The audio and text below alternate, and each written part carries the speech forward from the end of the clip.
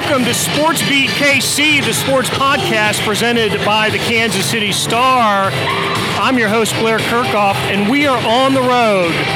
A few blocks from where we usually record our podcast, we're at the Kansas City Live in the Power and Light District. About a half hour or so before the Women's World Cup semifinal between the United States and England. Crowd is gathering here, as it often does, for World Cup soccer events and Royals and Chiefs big games. This has become something of a United States soccer hotbed and creates a great visual and scene for the television networks, Fox Sports in this case. And we'll see that today. If you're watching the USA-England game, or if you've watched it, you probably see scenes from the Kansas City Power and Light District. There's actually a camera on stage right in front with a group of fans gathered in front of the camera, and they will be on national TV today.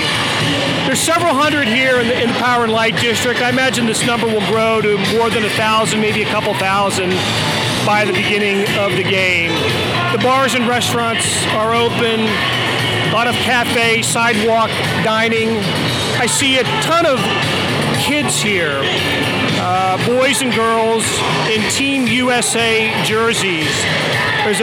There's a woman in front of me with a Becky Sauerbrunn number 4 USA jersey. You remember Becky Sauerbrunn was the Defender of the Year when she played for FC Kansas City. I see Rapinoe jerseys, Morgan jerseys, jerseys from several other members of the U.S. national team.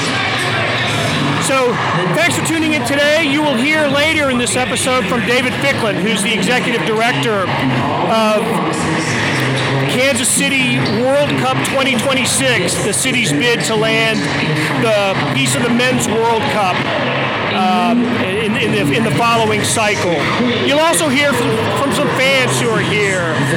Right now we're going to listen to Nate Bukaty, the sports personality from Radio 810 WHB, who's on stage and leading the cheers in his Uncle Sam hat and whatever USA red, white, and blue garb he's wearing. And we're going to join the Fox Sports coverage here. So listen, thank you for tuning in and hope you enjoy the podcast.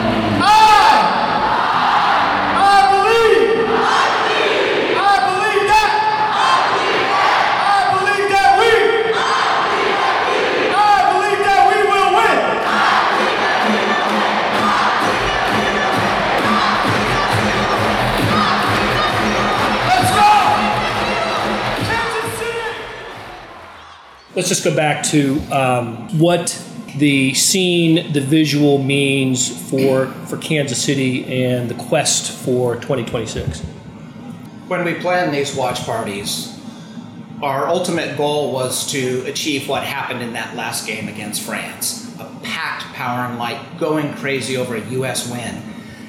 So compelling that Fox would put it on their broadcast, and it happened. But more than that, it went worldwide, because we're hearing already from France people saw it, and Fox wove it into their pregame intro today. So we knew we would be one of the few cities to put on watch parties. We didn't realize that we would be putting on the best. But that's what we always try to do, but we're Kansas Cityans, right? So we don't want to say that we're going to do it better than anyone else, but sometimes we do.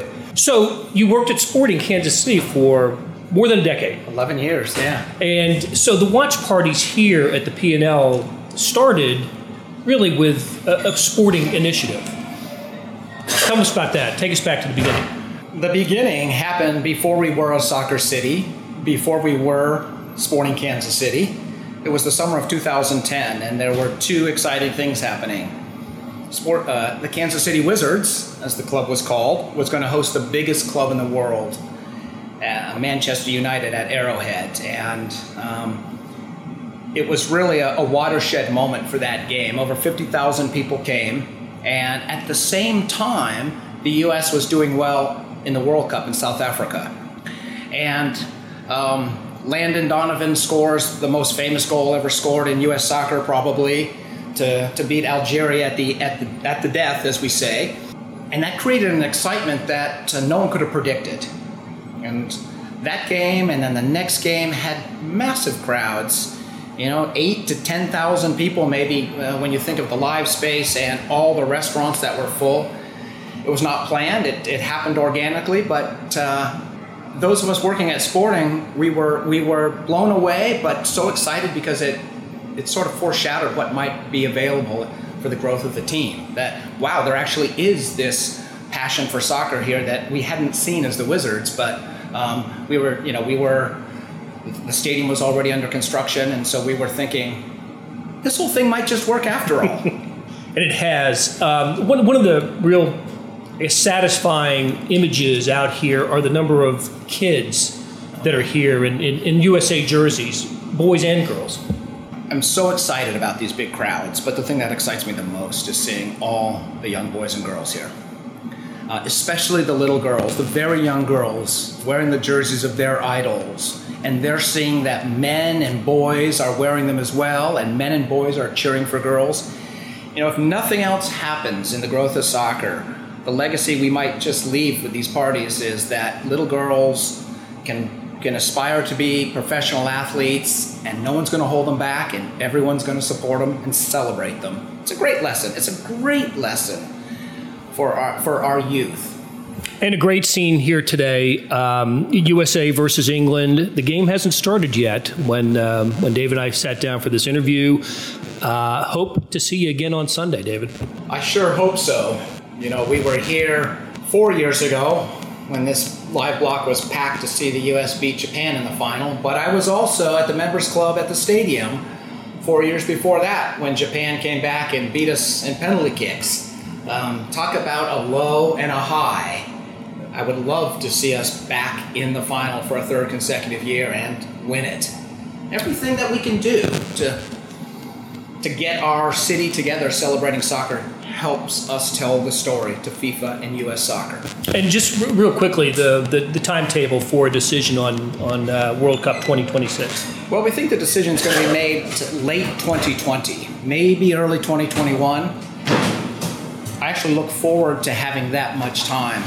There's a lot of people we need to tell and get them to understand how beneficial this is to the metropolitan area, with the $620 million of anticipated economic activity and 1 billion television viewers and tens of thousands of international tourists. All of those things are on a magnitude so much greater than anything else we can do. When we tell people that, it changes their perception immediately, and everyone becomes a soccer fan and a supporter of the bid. And we've got 2 million people we need to convert.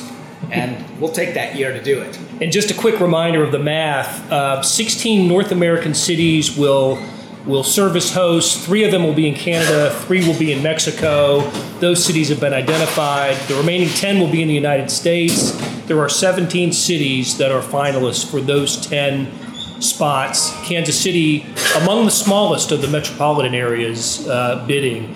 How does that impact, how might that impact the bid? We may be small, but we're passionate, and I would put our passion up against any city. And it's not just a Kansas City bid. When you think about it, tens of thousands of soccer families from across the Midwest come to Kansas City every week in the spring and the fall to play their games in our world-class facilities. So when we started talking to people from out of state and the heads of youth soccer associations and asked them if they'd be willing to support the bid, it was probably the easiest ask we'd ever made. Of course we would support the bid. Now, to have a World Cup, an opportunity to see the World Cup 3 or 4 hours away from us, And so that's grown to a Midwestern bid. And so it's not just small little Kansas City. It's 40 to 50 million Americans within a 1 day's drive that have the opportunity, if we win, have an opportunity to see a World Cup match in the Midwest. Would be the biggest sporting event, I think, in Kansas City sports history. We've held the World Series. We've AFC Championship game, which is as high as you can go in football without hosting a Super Bowl. All-Star game in baseball. I don't think anything would match World Cup just for length of event and, as you mentioned earlier, dollars. All of those were fun. All of those were so exciting, and I loved how the city just came together. Unfortunately, they just lasted a brief moment in time, just a flicker. But the great thing about a World Cup, there's the build-up, and then there's a month of activity. And we're in the bid is able to host up to a semifinal. It may just be a quarterfinal. So we'll be should we be successful, we'll be playing games here for, maybe 3 weeks. And I try and tell Kansas Cityans this: imagine a Super Bowl here. How incredible it would be, how massive. Well, now imagine 6 of them in 3 weeks, because that's the proposition for hosting the World Cup in Kansas City. That's great, David. Hey, thanks for spending some time with us. Thank you very much. As the Power and Light District started to fill up, I caught up with a couple of friends from Olathe, Avery Smith and Alex Mariani. We chatted about Team USA and the Power and Light District scene. Kansas City atmosphere is amazing. Whether you know all the girls on the team or you just love the sport, everyone's out here having a fun, good time. I mean, like when we score, like it doesn't matter who you're here with. Everyone's just in it, and you can high five anyone you want. And it's like amazing. What makes this particular team so likable? I mean, just the appeal of just like their equal pay movement, and that they fight for like women's rights and girls everywhere, and they're amazing role models, and it's just, I love them, yeah.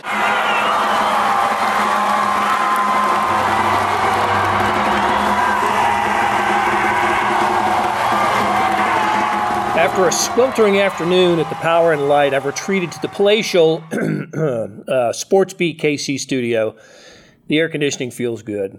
But what a fun time watching soccer with the fans there. I've seen the video of soccer, the Royals World Series, Chiefs games, and other events at the P&L. Rarely do I get to hang out there. But listen, I'll shill for the place. If you're in Kansas City on Sunday, head out to the P&L for the final, which I believe begins at 10 a.m. Central Time, USA against either Sweden or the Netherlands.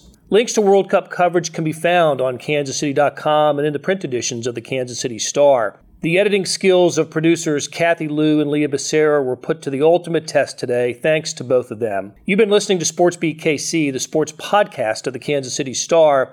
We'll be back soon to talk sports in Kansas City.